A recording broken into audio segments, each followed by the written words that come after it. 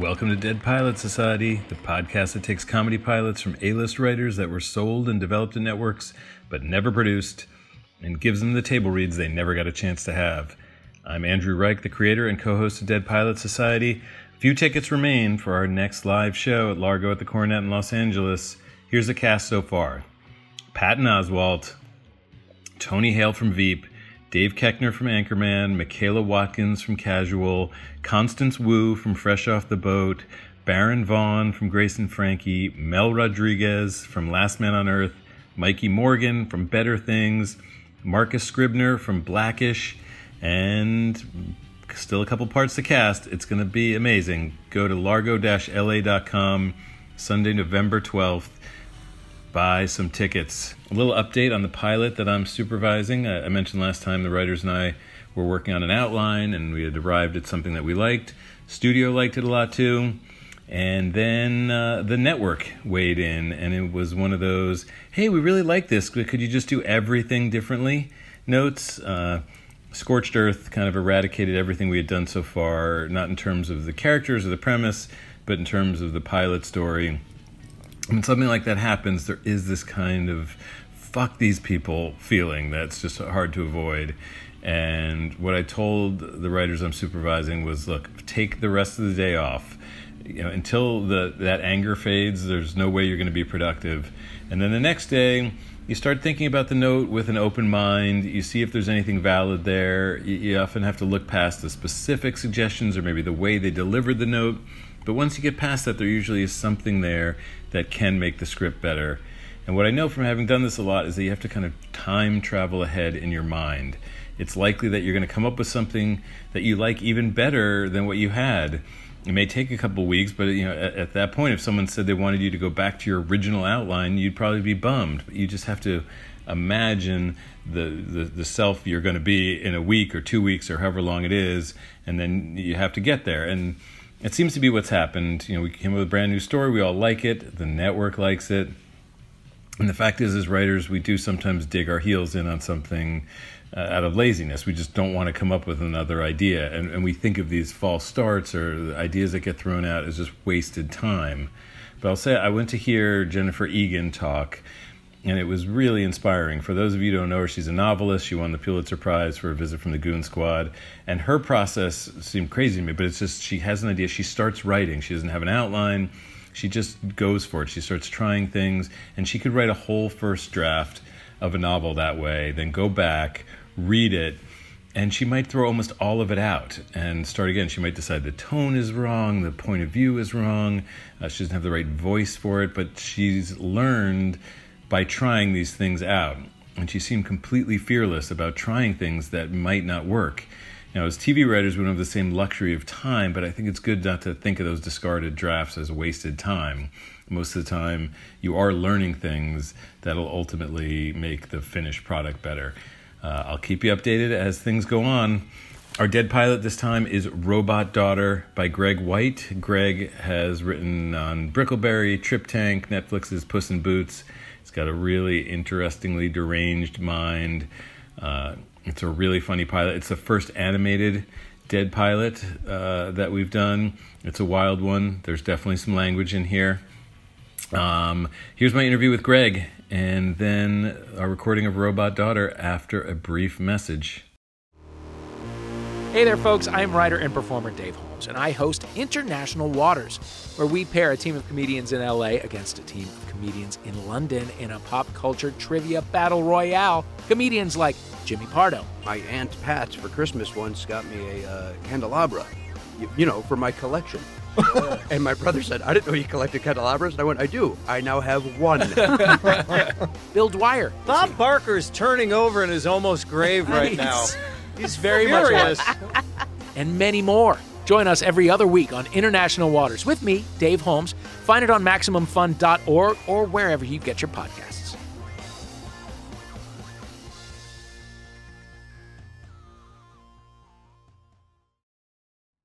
All right, I'm here with Greg White. Hey, hello. Greg. Hi. To talk about your Dead Pilot, Robot Daughter. Yes. Yeah. Well, Tell me about how this how it started, where the idea come from, and then who'd you write it for? And... Sure. So I wrote a version of this script probably years before we sold it as like an Adult Swim kind of thing, and I actually pitched it around very limitedly as an Adult Swim pilot. And the joke was kind of like the robot in the show is sort of like a lawnmower with an old crappy Macintosh for a head, like Johnny Five style. And it was sort of that like, the nerdy girl and her glasses are off and everyone, something about her, she's pretty attractive, And so the joke of the show then was sort of like no one understands that she's a robot, even though she's the most literal machine imaginable. And like the jock on the football team is like, something about her is special, It's like, that there's no way you find her attractive. That can't be true. She's like a box with like wires poking out of her. And it was really violent. Like in the pilot that I had written back then, she meets the jock, the captain of the football team, QB1 guy, and pulls his arm off while shaking his hand. And he has to miss the big game, so she fills in for him. And it's just like a literal slaughter. Like she's roaming the field afterwards, like medieval times, like killing all the people in the crowds, like, she did it, we won the game. Like no one acknowledges that she just murdered like 30 teenagers. And then so I pitched that to there's a show actually I mentioned before, Trip Tank. I pitched to them as like a short, as like this ongoing series we could do, and we didn't do it for that. I did something else for them eventually, but I happened to be in this Shadow Machine was the company that makes Trip Tank. I'd been in their office one day and watching an animatic or something like that for the other series that I was doing for them as part of Trip Tank. And I ran into the guy who runs the studio, Alex Bulkley, and he was like, oh, hey, that robot thing, by the way. I mean, literally as we passed in the hallway, that robot, we should do it as like a half-hour pitch. And I said, okay. And so we started developing, they were doing designs and that sort of thing, which takes quite a while. We can maybe talk about that, perhaps, if that's interesting. And so the log line, we should say, so quickly say what the show. Right. So the show is essentially, the very short version of the show is, a robot female in high school. The slightly longer version is there's this inventor, sort of a very low grade Tony Stark, and he's kidnapped by Russian paramilitary forces, as one does. And is forced to make this killing machine for them. And he actually pulls it off, and he's really bad at inventing stuff. Like, they're going to kill him if he doesn't do it and go to the next guy. And he pulls it off, and he makes this thing under great duress, and he begins to feel this very paternal pride for it, though, because it's his Sistine Chapel. You can't believe he actually did it. And so he takes it on the run, basically, because he can't give it over to these thugs. And he escapes with it, and slaps like human skin on it and just enrolls it in high school to kind of hide it in plain sight.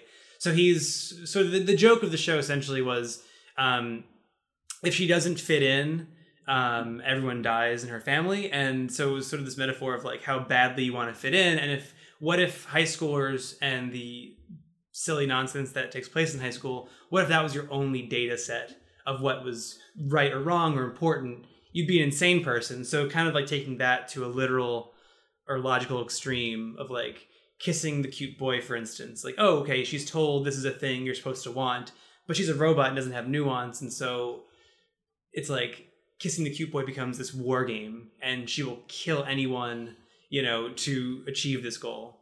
So that was kind of the initial idea. So that became the new version of this, and at that point you took it and pitched it where? So we pitched it probably like all the usual places that would do that kind of show. I mean, animation is sort of basically only cable you can only pitch it to for the most part, which is about probably what I'd want to do anyway. I don't know if I have like there's like not really like a CBS version of this robot murdering robot show. Yes, it's an unusual. I should say it's the first animated show that we've done for Dead Pilot Society, and we've done a lot of cable stuff, but we haven't done and you had actual cartoons reading it, which is amazing. It was incredible. It's hard to get 2D people in the 3D space. It was very disturbing. So those places are like where? MTV, so Comedy MTV, Central. Comedy Central, Adult Swim, kind of. I mean, they do what they do, and it's either yes or no kind of with them. We pitched it to, I don't think Netflix, because they kind of are a different beast when pitching animation. I think they want a little bit more than just the pitch often. I think we pitched to Amazon, maybe. Hulu. You know, kind of like this is back in 2015 or something like that. So it's weird. Like certain places weren't, like CISO was around for a minute. Right. You know, it wasn't, and now it isn't again. And so you ended up selling it to MTV. Yeah, so we sold it to them, and we had a great. It took a while to kind of get like the artwork. You know, they would sort of Shadow Machine, that is, would send us designs, and we go maybe more like this, or here's 10 designs for the main character, and maybe this one and a bit of this one as well, and let's combine those two designs. So it just took a while to even get the pitch up and running. But yeah, eventually. I've never been in an animation pitch. So when you pitch an animated show, you are showing them a visual. You can. Style. Yeah, I don't anymore actually, because the last time it was a great experience, but it just took so much longer. The last show I sold was also animated to FX, and we didn't go in there with anything. And I think, and this might be a tangent, but I do think there is a benefit to having artwork. But I do think there's a certain sense too where if you show someone a script in a pitch or as part of a pitch, here's the script we wrote. Like there's that kind of it's a weird thing to do maybe because they go, well, I don't like this. And when you pitched them, I had a different thing in my head, and now you're on the page, it's like, I don't know. But at least they know what a script is. Showing them art for an animated show, I'm not sure how many people actually understand animation or even like animation. So when you go in there, they might be willing to buy an animated show, but if you start immediately lead with, hey, here's some designs, they go, it's a cartoon, I don't want to do a cartoon. So it's a weird thing, and I think going forward, I probably would do it the way we did it the last time, without artwork. But yeah, we went with artwork and stuff, and MTV bought it. And really, delightful process of, working on the outline with them and writing it. Their only real note was, like, don't be afraid to kind of push it further. Which is like, I'm thrilled to hear that. You did. Yeah. and there were probably things that I didn't turn in the end that were probably like a step too far.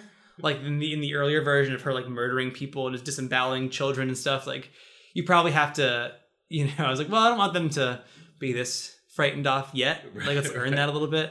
But then ultimately, I think once I turned in the final draft, I'm not sure if like there was a regime change or if like there was about to be one, but they at some point decided they didn't want to do animation anymore. And they didn't really, I say anymore, they didn't have it at the time either. So I guess just at all. So, again, like it's a wonderful experience selling pilots. Like you get to, at the time I was on a different show, so it was kind of like my side thing, but it's a lovely, it's like, oh, you're going to pay me to write this thing that I've been thinking a lot about. It's unbelievable. So there's no complaints whatsoever when a pilot doesn't go. But you're sort of like, wait, this is animated, right? Like, let's think. So you haven't had an animated show on since like Liquid Television, or maybe there's a couple in between there, but which was kind of the real aesthetic inspiration was that Aeon Flux, that kind of wave of really like adult, kind of like gritty, gross, creepy animation that was not silly. It was just sort of like American anime, right. And it's a really interesting space to kind of operate in. Sort of pre-Adult Swim, I guess that was Liquid TV. But again, you kind of go like, well, just try it. It's going to cost you nothing. They haven't done animation since. They haven't done it since. Yeah, I think their last show they did was called, it was like a surfing show. When I was on my first job, the show on Comedy Central, this show, Hang Time maybe? I don't know. I forget what it was called. But it was like a surfing show, and they were in the same office as us at Viacom in Santa Monica. But I think that was like their one little like blip of doing animation for a minute. So yeah. But it seems like they must have. They gave you a lot of free reign. I mean, I've since reading this, I read it like you were having a lot of fun, and it didn't feel like sometimes you read pilots have been through a development process, and you feel like, oh, they've been tamed, they've been bland, The writer didn't really get to just kind of let loose. It feels like you got to really let loose writing this. Yeah, and I think that's also one of the benefits of animation too. Is like it's rare that they would say like tone it down, because like then why are we doing an animated show? Right. It's like we need more of this animated show. They're just like two guys talking. I mean, King of the Hill did that very well, but Yeah. And yeah, it's funny because like when I read it, I wasn't picturing it animated. You know, I figured it was going to be kind of a hard show to pull off some of the stuff, but it felt like, okay, you could do this. Like, yeah, sort of like it's an extreme version, like a CW show, you know, right? But you know, darker and funnier and more outrageous, certainly. But, right. But it was, it never even really occurred to me. Yeah, and that's, I think also, we were talking a little bit before, like, I never intended to kind of just do animation. Like, most of my staff jobs have been animated, or actually all of them have been. I've developed and pitched live action stuff before, but it does seem to me where I'm at the point where I genuinely like animation so much, and when I write something, a pilot especially, that I have complete control over, well, relative to the amount of control you have over anything, my like secondary or tertiary goal is always to write something that's like so good, or at least so funny, or something whatever that someone reads it and goes, oh, this is good, not, oh, this is good for an animated show. This is actually good, you know? And so, yeah, I don't know. I think I have a bit of a sort of an axe to grind, maybe, whenever I write something. Maybe it's the Jersey in me, sort of just being from a diminutive state no one likes. Hey, I'm from there too. Are you really? Yeah. Oh, that is. But yeah, you're one of the actresses. Yeah, yeah. It was very complimentary, but one of the great casts we had came over to me and said, "This is really good. Like, why don't you do it as like a real show?" It's like, well, it would be a real show. Yeah. It exists, and we didn't imagine this this live read. So it is. I mean, it is kind of like if Lindsay Lohan's character in Mean Girls was a robot, right? I mean, it's it's a little bit so how did you imagine, like, going forward? Did you have story arcs in mind? Did you have a sense of how, was it really more of the sort of high school relationship? Yeah. I mean, a little bit of that. I think the idea was kind of twofold. Like, one, to have sort of serialized storytelling kind of thing going for it. So you'd be dealing with some of the genre stuff, her dad having lied to her about her mother being alive or not. And then also I wanted to, again, in that same way of trying to make something that was actually just good and had grounded character, tell these broader stories about her feeling isolated and her feeling, as anyone would in high school to an extent. But it wasn't really so much in my mind like, oh, this is the one where, like, the party happens. This is the one where she has a boyfriend. Although that would be certainly the thing. I think you kind of look at all of the high school tropes in a way and just do those, but with this one degree of separation where all that stuff in high school feels that much more ridiculous because she's taking it so seriously. But I think by the end of it, I mean, in the dream scenario, like, you'd see her like going to college and, like, at a certain point, like, deciding, like, am I going to be a person and just kind of like pursue this kind of human route, or am I going to just become this, killing machine? And you could, I mean, totally do a season where, like, her dad hires her off as like a missionary, mercenary. She's spreading religion. Right. Yeah, as a missionary. Like, so this mercenary killer, for perhaps her school job, she's like going off, on weekends and assassinating world leaders. And at the same time, she's doing kind of mundane high school things. But yeah, I mean, I wanted to kind of play with all of that, get to do the genre stuff, but also kind of, comment on my own high school experiences, or probably anybody's, as like, it's kind of an insane thing, high school, really, where you're just like shoved in a giant cinder block building that basically architecturally is a prison, and with these people. And at the time, you don't know that there's a whole world beyond high school. And so, I think it would have been a lot of fun to revisit some of that stuff for sure. One of my favorite parts is the fitting in montage you guys will get to hear, but there's her observing who fits in, and trying to copy their behavior, and how to fit in, and how weird it is, the things that do make you fit in. It's kind of crazy. Like, you'd be an insane person as an adult if you just took what, yes or no binary choices of, like, is this important or not important in high school? Like, is it, important to have a strong internal life, or have intrinsic motivations? In high school, no. You'd be this weird, you basically would be a robot, essentially, So, I think there would have been a lot more, it would have been weird, I think, going forward too, given she's a killing machine, and I wasn't really thinking of school shootings at the time, but like it would have been weird, like, and really cool, I think, in this kind of like Tarantino way to like she stops a school shooting from happening or something like that, and like just to dive into some weird kind of darker territory would have been really fun too, I think. Yeah, I mean, you have, there's sort of the action movie tropes Yeah, that you're dealing with, and then the high school movie tropes, and it's fun. Right. In the pilot, you really blend both of those. You have them both going on. Well, I'm masterful at writing, so yeah. It's I mean, incredible. yeah. It is incredible. Yeah. The font was good too. Did you like the font? Did you notice that? Yeah, Not Courier New. That was one that I designed almost the same as semi-tone different. It's absolutely genius. Thank you. I think Kiernan Shipka, who plays, was she was so good. She was really kind of, she was perfect voice great for this. Yeah. Everyone, you'll hear for yourselves momentarily, but it's such a fun, crazy pilot, and I really loved it and was excited to do it. And, it's a great podcast series. I mean, like you have the experience of making stuff, and you go, oh, this would be awesome to make this. You're so stoked on it for like a year or however long, and then you're like, wait, we don't get to make it.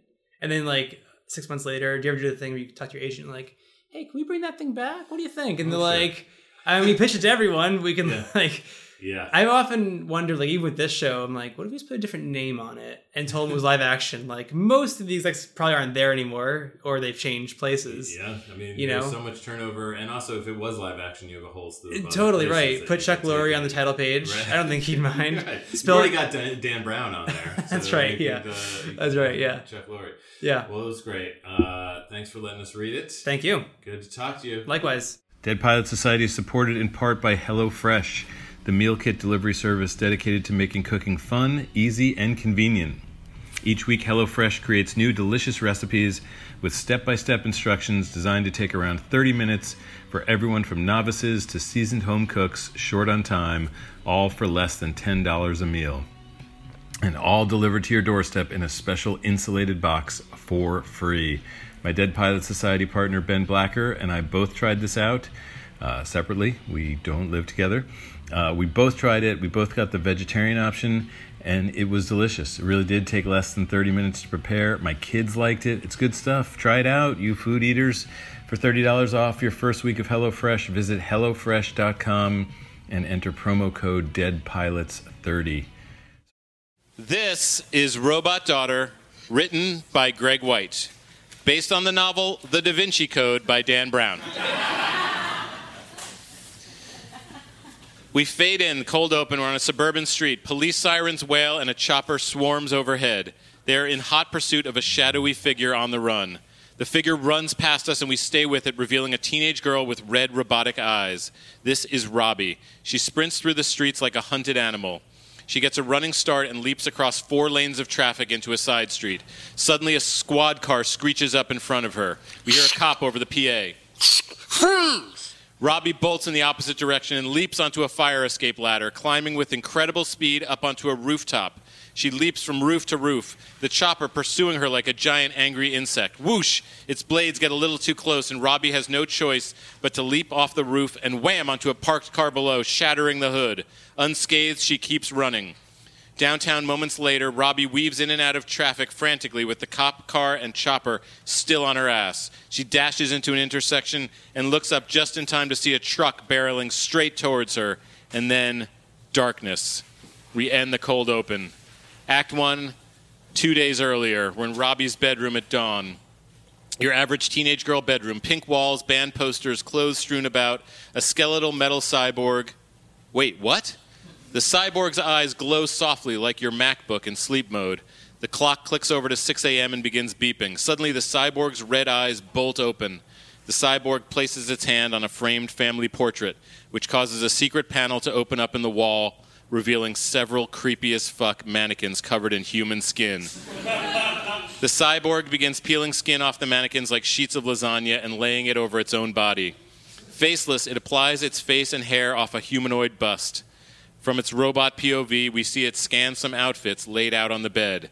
Lesbian, poor person, widow, before deciding on a human father-approved blouse and skirt. It laces up a pair of Chuck Taylors, puts its hair in a ponytail, and using a teen magazine as a guide, applies just the right amount of makeup to its now human eyes. It steps in front of a full-length mirror, and we finally reveal the finished product, a teenage girl. This is Robbie, our hero. The exterior of Ned's house morning, a security camera hidden inside a lawn gnome's eye swivels silently, focusing on a mailman at the base of the driveway. Interior of the kitchen, a monitor shows the live feed from the camera, widened to reveal Ned, in his 40s, paranoid, not as charming as he thinks, peeking through his kitchen blinds, staring hard at the mailman. A mailman? This early? Yeah, right. You must think I was born yesterday. Ned pulls a sniper rifle out, cocks it, and takes aim. I'll see you in hell, you Russian son of a bitch. Just as he's about to shoot, his son comes in. Morning, Dad. Ned pulls back on the shot, and we widen as Ned's biological son Dale enters. He's 14. We notice for the first time that we are in a suburban kitchen, if you ignore all the high-end surveillance equipment. Morning, Dale. Ned tosses the rifle aside, cavalier. Dale sits, and Ned scrapes horrifically burned eggs onto his plate. I made a big breakfast for my big man. So, what do you think? Am I the next Iron Chef or what? Dale takes a bite of his black eggs and gags. Then, politely, You know, I think I'm really starting to get a handle on this whole fake dad act. But you're not a fake dad. Dale holds up a photo of Ned and young Dale fishing. Ooh, that's very convincing. We'll need the neighbors to believe that if we don't want to be murdered in our sleep. Ned laughs a little too hard and claps Dale on the back. Just then, Robbie enters. Good morning, family. She assaults Ned with hugs and high-fives Dale. How'd you sleep, Robbie? Kidding. You don't sleep. That's how we joke. Robbie laughs hysterically, then stops suddenly. Hey, Dad, want to see something cool? You know it. Dale picks up a baseball bat and whacks Robbie in the face with a metallic clank. Robbie doesn't even blink. Isn't that hilarious? I don't know how it took me so long to realize this was a thing. This is how we joke. Robbie laughs hysterically as Dale continues to whack Robbie in the face. Ned watches, gazing at them proudly. Your mother would be so proud of the way you two get along if she were still alive. Ned inhales, on the brink of a flashback. Actually, Dad, we should probably get to going to school. But it's too late. Ned leaps onto the table. There we were, two young scientists in love. We're in a Russian bunker 10 years ago. Ned, now 80s action movie ripped, and his wife Rhonda, 80s action movie busty, work in a makeshift lab chained to a bench. Two Russian guards point rifles at them as they work. Your mother had just given birth to Dale when Russian paramilitary forces kidnapped your mother and me, forcing us to create the ultimate killing machine. In a prison cell, Ned and Rhonda go at it on their cot. We're talking deep fucking. By day, we would push scientific boundaries, and by night, we pushed sexual boundaries. Hard. Aww. Jesus. We're in a bunker. Exhausted, Ned and Rhonda step back from their lab table, revealing a metal cyborg. This is Robbie. It took 9 months, but we finally did it. You were our Sistine Chapel. Hey, that's me. We're in a Russian general's office at night. Ned and Rhonda present the cyborg to a Russian general. But when the time came to hand our greatest creation over to those bastards, we just couldn't do it. So we ran for it. Ned snaps a guard's neck, grabs his rifle, and blows the general's head off as Rhonda pulls a knife out of her boot and stabs another guard repeatedly in the eye. We're at a Russian airfield. Ned, shirtless and oiled up for no reason, pilots a chopper off the ground as the cyborg and Rhonda hang onto it from outside. We were almost home free. Almost. Suddenly a bullet hits Rhonda, and as Ned turns in horror, he watches his wife fall in slow motion. We're back in the present in Ned's minivan. We come out of the flashback to find Ned parked in the school's parking lot with Robbie and Dale. Your mother died that night, and I've never forgiven myself. Dale rolls his eyes at Ned's melodrama as they exit the car into the parking lot. Ned turns to his kids. If the Russians ever find us, they will murder me, and given his delicate features, very likely sell Dale into sex slavery. What? And reclaim you, Robbie, unleashing your terror into the world. Not my terror. Don't worry, sweetie. We'll be fine as long as you just fit in with the rest of the kids. Understood? Fit in. Got it. Brian Kressler, the handsome wheelchair-bound QB1, rolls by and purposely bumps into Dale. Dude, watch it. I'm handicapped over here. Oh, hey, Mr. K. Looking forward to class. Well, me too, Brian. Robbie stares at him, completely smitten. From her POV, we see him scanning him and determining that he is a broken robot. Hi, Brian. Oh, hey, Robin or whatever. Later. Robbie sighs as Brian slaps Dale in the dick and rolls away. What a nice young man. Anyway, Robbie, remember, just fit in or everyone dies. No pressure. Ned cocks a gun, shoves it into his ankle holster, and walks off whistling. In the high school hallway, where there are shots of savage teenagers in their natural habitat, texting, gossiping, flirting. Sad music plays as Robbie watches her would-be peers longingly, alone in a crowd. A teen girl waves, and Robbie excitedly waves back. But then the girl moves past her, and Robbie realizes she was waving to someone else. She deflates a little. But then she hears... Robbie! Robbie looks up to see her best friend Shirley approaching. Shirley's 16 and a pleasantly ironic free spirit. Robbie scans Shirley's face, and we see best friend appear. She brightens. Shirley! Hi, hello, hi! What up? Oh, just standing here, observing our fellow also humans, as we do. Speaking of which... A couple of football players walk by wheeling Brian. Shirley smacks one on the ass as he passes, garnering a confused reaction. Keep it tight, fellas. Shirley takes Robbie's arm and they walk. So, you psyched for the 3 Tiffany's party Friday, or what? The 3 Tiffany's? The 3 fucking Tiffany's. Robbie looks down the hallway and we smash zoom in on the 3 Tiffany's, a trio of overly sexual, gross, and wealthy teen girls as they walk down the hallway in slow motion. Electronic dance music kicks up and we flash inside Robbie's mind as she scans her digital dossier on the 3 Tiffany's, Facebook profiles, skanky Instagram selfies, and hacked cell phone sexts. We come out of Robbie's POV as the 3 Tiffany's walk by. I heard they run a fight club for hobos. That is so cool. Do you think Brian Kressler will be there? I would kiss him so hard on the mouth that he'd die. Aww. Robbie's phone buzzes, a text from Dad. Don't forget to fit in, Buzz, or we all die. Robbie looks up to see him waving at her from across the hallway. Big thumbs up. We have to get invited to that party so my family isn't murdered. Yeah. Wait, what? In the cafeteria later, Robbie and Shirley sit together scheming. If we're going to get an invite, we either have to A, know someone in their inner circle. Impossible. It's airtight. B, blackmail them. There's nothing we could say about them that they haven't already bragged about 1,000 times. Or C, ask them politely. Great idea. Super friendship high five. Robbie violently high-fives Shirley and runs off. She stalks over to the 3 Tiffany's table and pretends not to stare.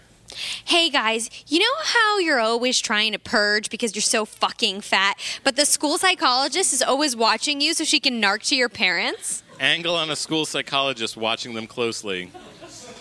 Well, check this out. Tiffany number 1 jams a finger down her throat and vomits into a Louis Vuitton bag. Oh my God, you are literally a genius. They start laughing. Hilarious. Robbie walks over to them and starts laughing as the Tiffany's slowly stop laughing. Laughter sounds. Hi, my name's Robbie. And, you're also pretty. In summary, can I please come to your party? Thank you. Robbie curtsies as the Tiffany's start laughing in her face. Robbie looks at them confused. Yes, we're all laughing now. Splat. Tiffany 1 slams the Louis Vuitton bag of vomit onto Robbie's head. Vomit drips down her face. Get the fuck out of here, narc. Not understanding, Robbie puts her finger to the vomit and tastes it curiously. The Tiffany's burst out laughing. Oh my God, she ate the puke. Now everyone is laughing at Robbie. Shirley buries her head in her hands, mortified for her friend. Ew, you freak. I'm not a freak. I'm just a normal teen girl human like you. Robbie looks around, scanning all the laughing faces around her. Her eyes glow red, and she clenches her fists. A system alert blares in her head, and she's about to go full Terminator. As the tension hits a crescendo... Excuse me, one sec. We're interior of the bathroom. Robbie bursts into the bathroom and looks at her reflection in the mirror for a beat. Then she punches the mirror, shattering it, and starts tearing the bathroom apart like a maniac, first ripping the doors off and then kicking the toilets out of their foundation. As she continues going full Terminator, we go into the hallway. A janitor stands just outside the bathroom holding a mop, listening to Robbie's chaos with utter confusion. And we end Act 1. Act 2, we're in Ned's house in the afternoon. There's an establishing shot, and then we snap to a cross-section of the house, over which we hear... And then I ate the throw up because I got confused, and then everyone laughed at me, and then I beat up the bathroom. We descend down through the dirt in various layers of the house, revealing a basement, and then beneath, several layers of lead and concrete, a sub-basement containing Ned's secret workshop. There, in the middle of a suburban Tony Stark laboratory, Robbie stands stripped down to her metal endoskeleton with her front panel wide open as Ned makes some repairs. And now the Russians are going to murder you, and they're going to make Dale perform sex acts just because I couldn't fit in. She bursts out crying, and Ned looks concerned. Don't cry, sweetie. He presses a restart button inside her, and she stops crying. You told me to be myself, and it didn't work. I have to get into that party, or I'll never fit in. And then everyone dies. Look, if you want to fit in with the cool kids, then all you have to do is act like the cool kids. So you're saying that if I want to fit in with the cool kids, all I have to do is... She speaks in Ned's exact voice.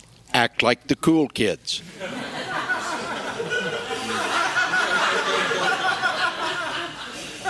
That is exactly what I just said in literally my own voice. So... Yes, that is what I'm saying. We're in the kitchen later that night. Robbie sits in the kitchen flipping through a celebrity gossip magazine. She stares at a photo of a pretty actress enviously and tries heartbreakingly to mimic her face. A moment later, Dale enters. She looks up and reacts. Dale, what happened to your face? It's nothing. Just this guy at school, Brian Kressler. My Brian Kressler? I guess? You know, for a guy in a wheelchair, he's a dick. So, I was thinking, what if you... Dale, no. Let me finish. Murdered him. It's too risky. And besides, he's basically my boyfriend. Robbie hands Dale a small remote with a single button. But look, you're my brother and I love you, so if you're ever in real trouble, just press this button and I'm there. Thanks, Robbie. Dale takes a slurp of cereal and immediately starts choking. He presses the button frantically. Robbie rolls her eyes and whacks him on the back. We're at the high school the next morning, and Robbie walks into school on a mission. All right, Robbie. No pressure. Music kicks up as we launch into a Robbie fits in montage. On the high school campus, a couple makes out. Robbie stares at them from around a corner. She scans them. Blip, face sex, fits in. In the hallway, a cute guy stands at his locker when suddenly Robbie rushes in, lifts him up by the crotch, and begins furiously making out with him. The Tiffanys walk by and completely ignore this. Robbie sighs and drops the guy to the ground and storms off annoyed. In the high school, Robbie watches a small group of goth girls lamely tag the school. Blip, vandalism, fits in. Later, Robbie concentrates as she spray paints something off screen. Widened to reveal she has painted the Sistine Chapel on the side of the school. She steps back proudly. The Tiffanys walk by, ignoring her once more. Robbie punches the wall, frustrated. In the hallway later, Robbie watches discreetly as a guy in a hoodie slips 2 pills over to a cool chick. Blip, drug dealer, fits in. That's it. Drugs, of course. Robbie smiles as the montage ends. We're in a sketchy part of town. Shirley follows Robbie through a slummy part of town. Where are we going? This is where you go if you want to get murdered and raped. And in that order. Shirley and Robbie reach the entrance to an alleyway. Shirley starts to follow Robbie in, but Robbie stops her. Wait here. Robbie turns and walks in. We're exterior a sketchy as fuck alleyway. A gang of drug dealers sit on and around a ratty couch. Robbie approaches them cheerily, and they stand, menacing. Hi, I'd like to purchase some drugs, please. Specifically Adderall, but less fashionable drugs such as cocaine or Molly will also do. Gang member number 1 pulls a knife and gets up in Robbie's face. I got a better idea. How about I cut your tits off? Big mistake. In a blink, Robbie grabs drug dealer number 1's arm and snaps it in half. She grabs the knife effortlessly and slashes his neck, spraying blood all over her face. The fuck? The gang surrounds her as drug dealer number 1 bleeds out noisily on the ground. Robbie sizes them up. Suddenly they attack. Within seconds, Robbie has maimed or murdered all of them with Jason Bourne efficiency. Limbs are lost, heads are removed from bodies. It's a massacre. On the street corner, concurrently, unaware of the carnage happening under her nose, Shirley scrolls on her phone, bored.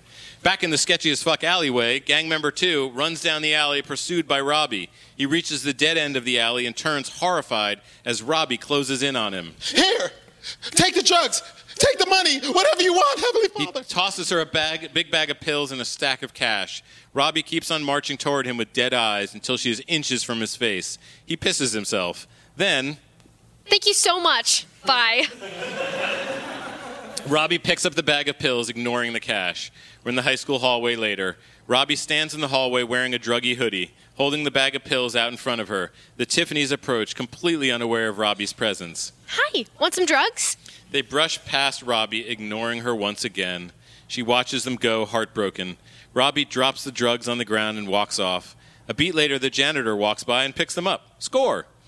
In the bathroom, moments later, Robbie sadly walks into the same bathroom she destroyed earlier. It has been shoddily repaired and a light fixture dangles from the ceiling. She enters a stall with a sigh. Stupid Robbie. Everyone you love is gonna die and it's all your fault. Then the 3 Tiffanys walk in and enter adjacent stalls. Did you see the way Todd Cooper was looking at me? You should totally let him put his P in your V.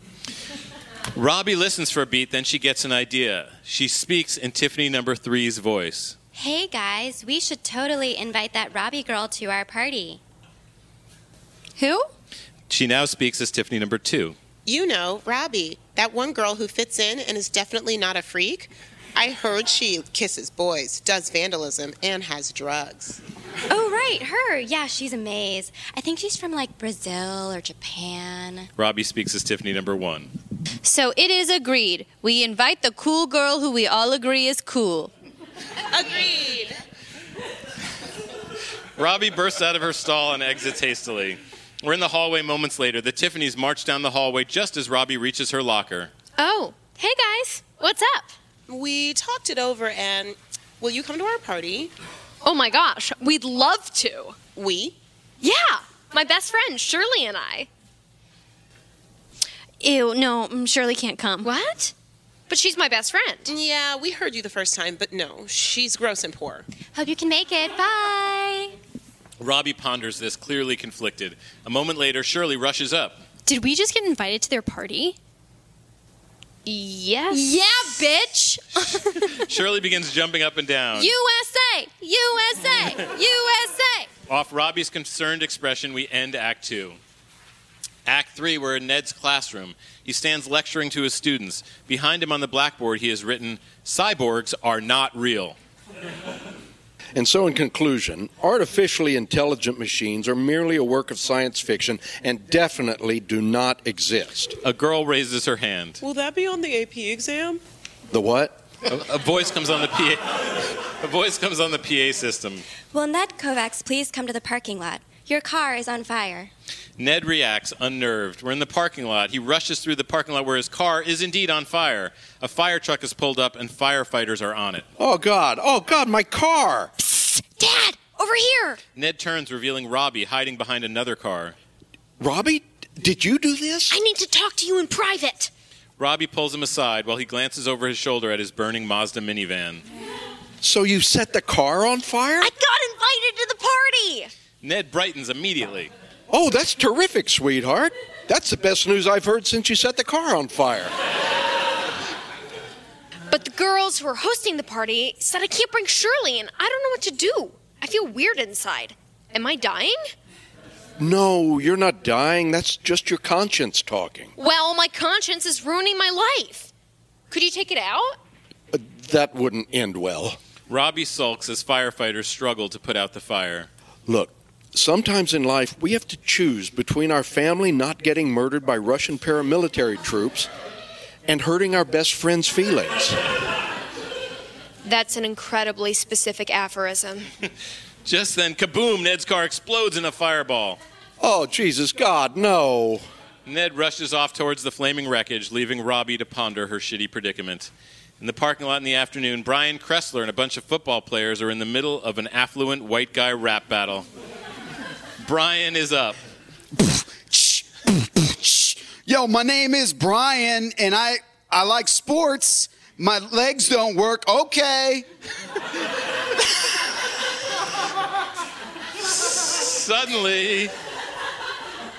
Suddenly, whap, a balloon splats against Brian's chest, spraying shit all over him.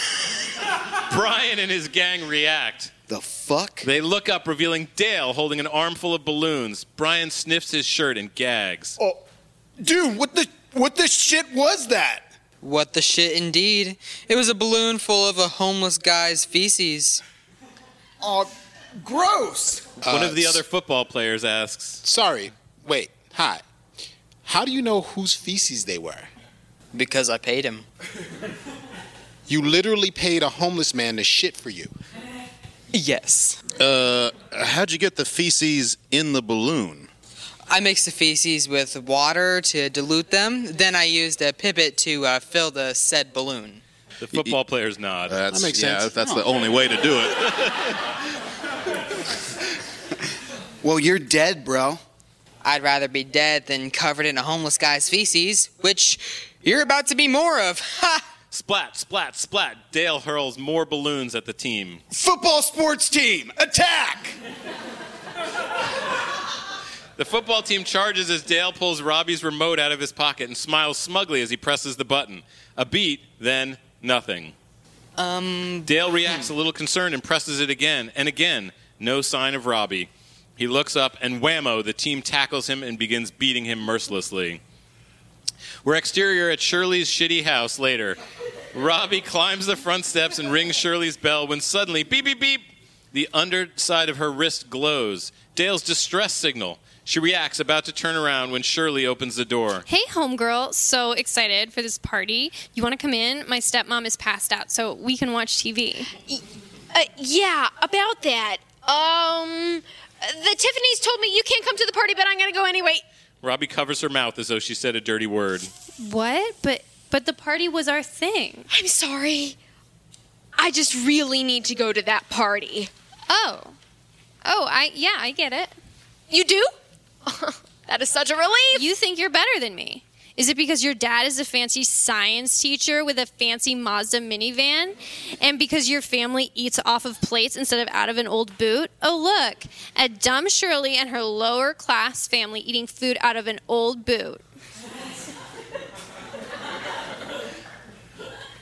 Well, first of all, his minivan blew up. But second, how would eating out of a boot even work? Is it like doled out across several boots? It's one giant boot. And we eat porridge from it family style.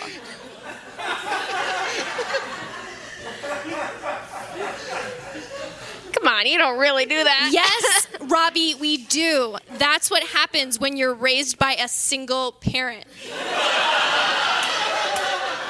You eat from a boot. I don't think that's true. Don't change the subject. We are no longer friends. Goodbye. Shirley slams the door in Robbie's face. Off Robbie, hurt. We're in the living room later. Ned and Dale look through the blinds as a pizza boy walks up to a neighbor's house. Dale's got a gnarly black eye. A pizza delivery at this hour? Yeah, right. It's dinner time. It makes complete sense for pizza to be delivered now. Oh, Dale. So simple-minded. Ned pulls a grenade, but is interrupted by... Ahem! They turn, revealing Robbie dressed real skanky. Well, well, well. Look who finally showed up. He holds up the remote and throws it at her. She catches it without looking. Sorry, something came up. Nice outfit. Is it hooker prom already? Dale wheeze laughs at his own joke, coughing up blood. I think my lung is punctured. Do you like my dress, Dad? No. I love it. You'll fit right in with the rest of the hip teen moms. Thanks, Daddy. She skips out of the house. Ned calls out after her. But hey, no drinking. Yeah, I'm sure she heard me. Boy, I'm a great dad. Ned walks out of the room and shuts off the light, leaving Dale alone in the dark. We're at the party house later, a giant McMansion. Teens descend onto the place like horny ants. Robbie approaches and takes it all in. Wow, the promised land. She smiles and walks up the lawn. Interior of the party, Robbie enters the house and looks around this teen wonderland with awe. Keg stands, beer pong, dancing, boys. The Tiffanys come running up. Hey, Robert or whatever, you made it. Yes, I am here. By the way, a little bird told me that Vincent Lanzano has a crush on you. Tiffany 3 motions over to the cute boy from earlier. You should go talk to him. The Tiffanys push her over to the cute boy. What's up? Want to go to Pound Town? From inside her POV, we see her scanning a database for Pound Town, USA. 0 results. I don't know where that is. Sorry. He grabs her boob and she reflexively cold cocks him. He crumples to the ground, probably paralyzed for life. Oh, sorry. She shoves him inside a closet and hurries off. We're in Brian's Camaro. Brian swerves his car through the streets while his football bros try not to show their nerves. This party is going to be so tight. He floors it. Woo!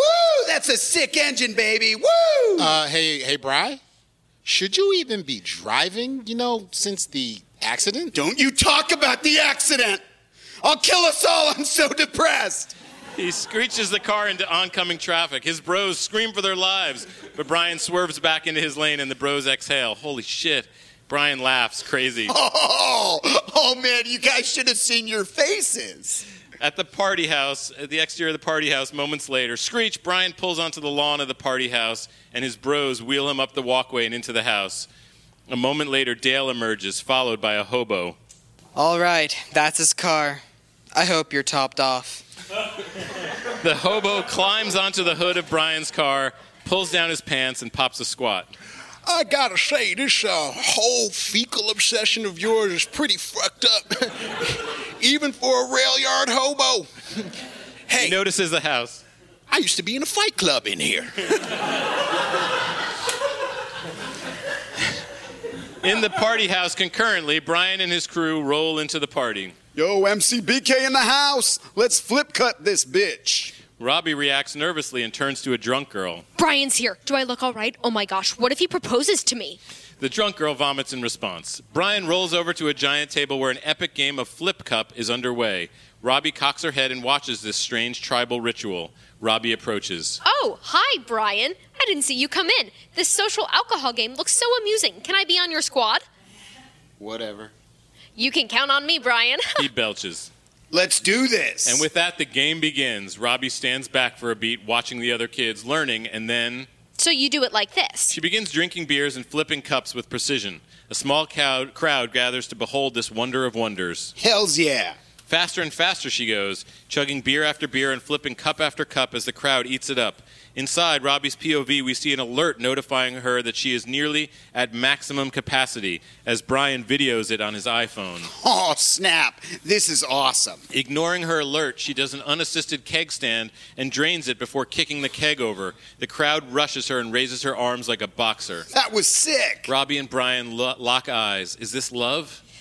Brian, there's something I need to tell you. I love... Robbie twitches. Something's definitely wrong. Excuse me. I have to go now. She stumbles through the crowd blindly. From her POV, we see her blurred Terminator vision, badly damaged. Chick is wasted. In the party house bathroom, Robbie stumbles in and slams the door behind her. An ear-piercing electronic noise begins to rise, and she covers her ears. Her alarms are going nuts. System overload. Her head is pounding. Something is coming. Suddenly, boom! Her whole body goes stiff as a board. Exterior of the party house. From high above, we see an electromagnetic pulse ripple out from the house. Entire sections of the power grid fail. We go to a Homeland Security office concurrently. A Homeland Security agent sits near a monitor and sits up suddenly as he notices something. Oh, dear sweet Jesus. His hard-ass boss rushes in and reacts. Christ on shit. Look at the size of the pulse. Launch the choppers. Call the local PD. At the Air Force Base, concurrently, Apache choppers fire up and fly off into the night sky. At the local police station, several squad cars screech out of the parking lot, sirens wailing. In the exterior of the party house, the hobo pulls his pants up as Dale hands him a stack of cash. Ernie, always a pleasure, my friend. Hey, it's like the saying goes, you keep giving me cash, and I'll keep pooping for you. Suddenly, a cop car screeches up to the house and shines a light on Dale and the hobo. Dale blanches. In the party house, moments later, a generator kicks on as every piece of electronics freaks out. Blender, stereo, microwave, cell phones. Robbie struggles to maintain her balance. Suddenly, sirens blare out, and a random partygoer yells, "Cops, run!" Exterior of the party house, 2 cops try to corral the partygoers swarming out of the house as Brian's bros wheel him out a side door. They get to his car and, whoa, it's covered in shit. What the fuck, my car? Dale steps forward with the hobo behind him. That's what happens when you're not nice. You get hobo poop on your car. You know I basically have to murder you now, right? Brian tackles Dale, falling out of his wheelchair and wrestling him to the ground. Just then, Robbie staggers out of the house, disoriented. Robbie! Amidst the chaos of cops chasing partygoers out of the house, Robbie looks up to see her one true love beating her brother. She looks at Brian, looks at Dale, looks at the cops. What to do? She panics and takes off running. A cop yells, "Freeze!" Robbie rushes back into frame and rips Brian off of Dale, lifting him to her eye level. She kisses him hard, then... Sorry. She headbutts him, knocking him out, and tosses him aside. She gives a thumbs up to Dale and rushes off. We're exterior suburban streets. She runs through the streets frantically, blinking wildly through her distorted, fritzing Terminator vision as the cop car gives chase. We relive the cold open as she dashes into an intersection and looks up in time to see a truck barreling straight towards her. It's about to flatten her when wham! Robbie punches the truck right in its grill like the Hulk, causing it to flip over, back over front, and come to a skidding halt down the road, taking out several cop cars with it. She runs away as accidents begin to pile up. Or exterior alleyways. With the choppers and cop cars in hot pursuit, Robbie struggles to keep moving as her circuits fry.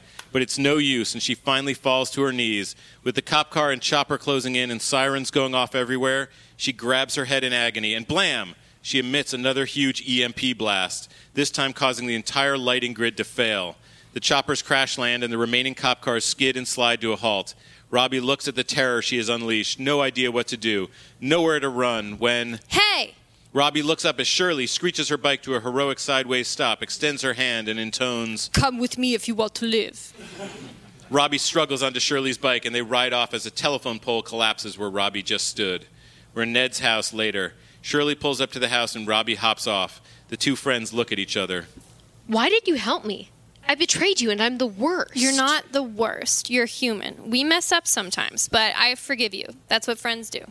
Aw, like a restart button. Yeah, I mean, that's weird phrasing, but yeah. They hug. It's a sweet moment, or at least as sweet as a teenage girl unknowingly hugging a killing machine can be. In Ned's basement workshop later that night, with only her face on, Robbie stands with her metal insides opened up as Ned and Dale, badly bruised, clean her beer-soaked machinery. And then the helicopter crashed, and then Shirley saved my life, and then we hugged. The end! Well, I guess we all learned a lesson today. Sometimes being yourself can get you killed. And sometimes not being yourself can get you killed. Dale laughs way too hard for a beat, then... Sorry, I think my brain is swollen. So, wait. You're saying that sometimes I should be myself, but sometimes I shouldn't? That is very confusing. It's called being human. Aw, group hug for no reason. As Ned and Robbie hug it out, Dale's phone buzzes with a private number. Exterior Ned's house moments later, Dale steps into the backyard and answers his phone. Hello? Hello, Dale. Your sister should be more careful. Dale's face goes white. Mom? You're alive? And we cut to black. End of episode. I hope you enjoyed that craziness. As always, thanks to my co-host Ben Blacker. Thanks to Kaylin West for recording. Thanks to Arts and Sciences, Matt, Mark, and Mal for letting us use the space. Thank you to Noah Findling for handling just so many things. Please Please subscribe to this podcast on iTunes or Maximum Fun, wherever you get your podcasts. We don't want you to miss an episode. Please leave us a rating while you're there over on iTunes. And you really should follow us on Twitter at Dead Pilots Pod and on Instagram, Facebook at Dead Pilot Society. You can, tell us what you're thinking about the episodes there. We do really look at that, and you'll find out about our live shows. Don't forget, go to largo-la.com, get your tickets for our November 12th show. It's going to be amazing. Until next time, I'm Andrew Reich. Thank you for listening.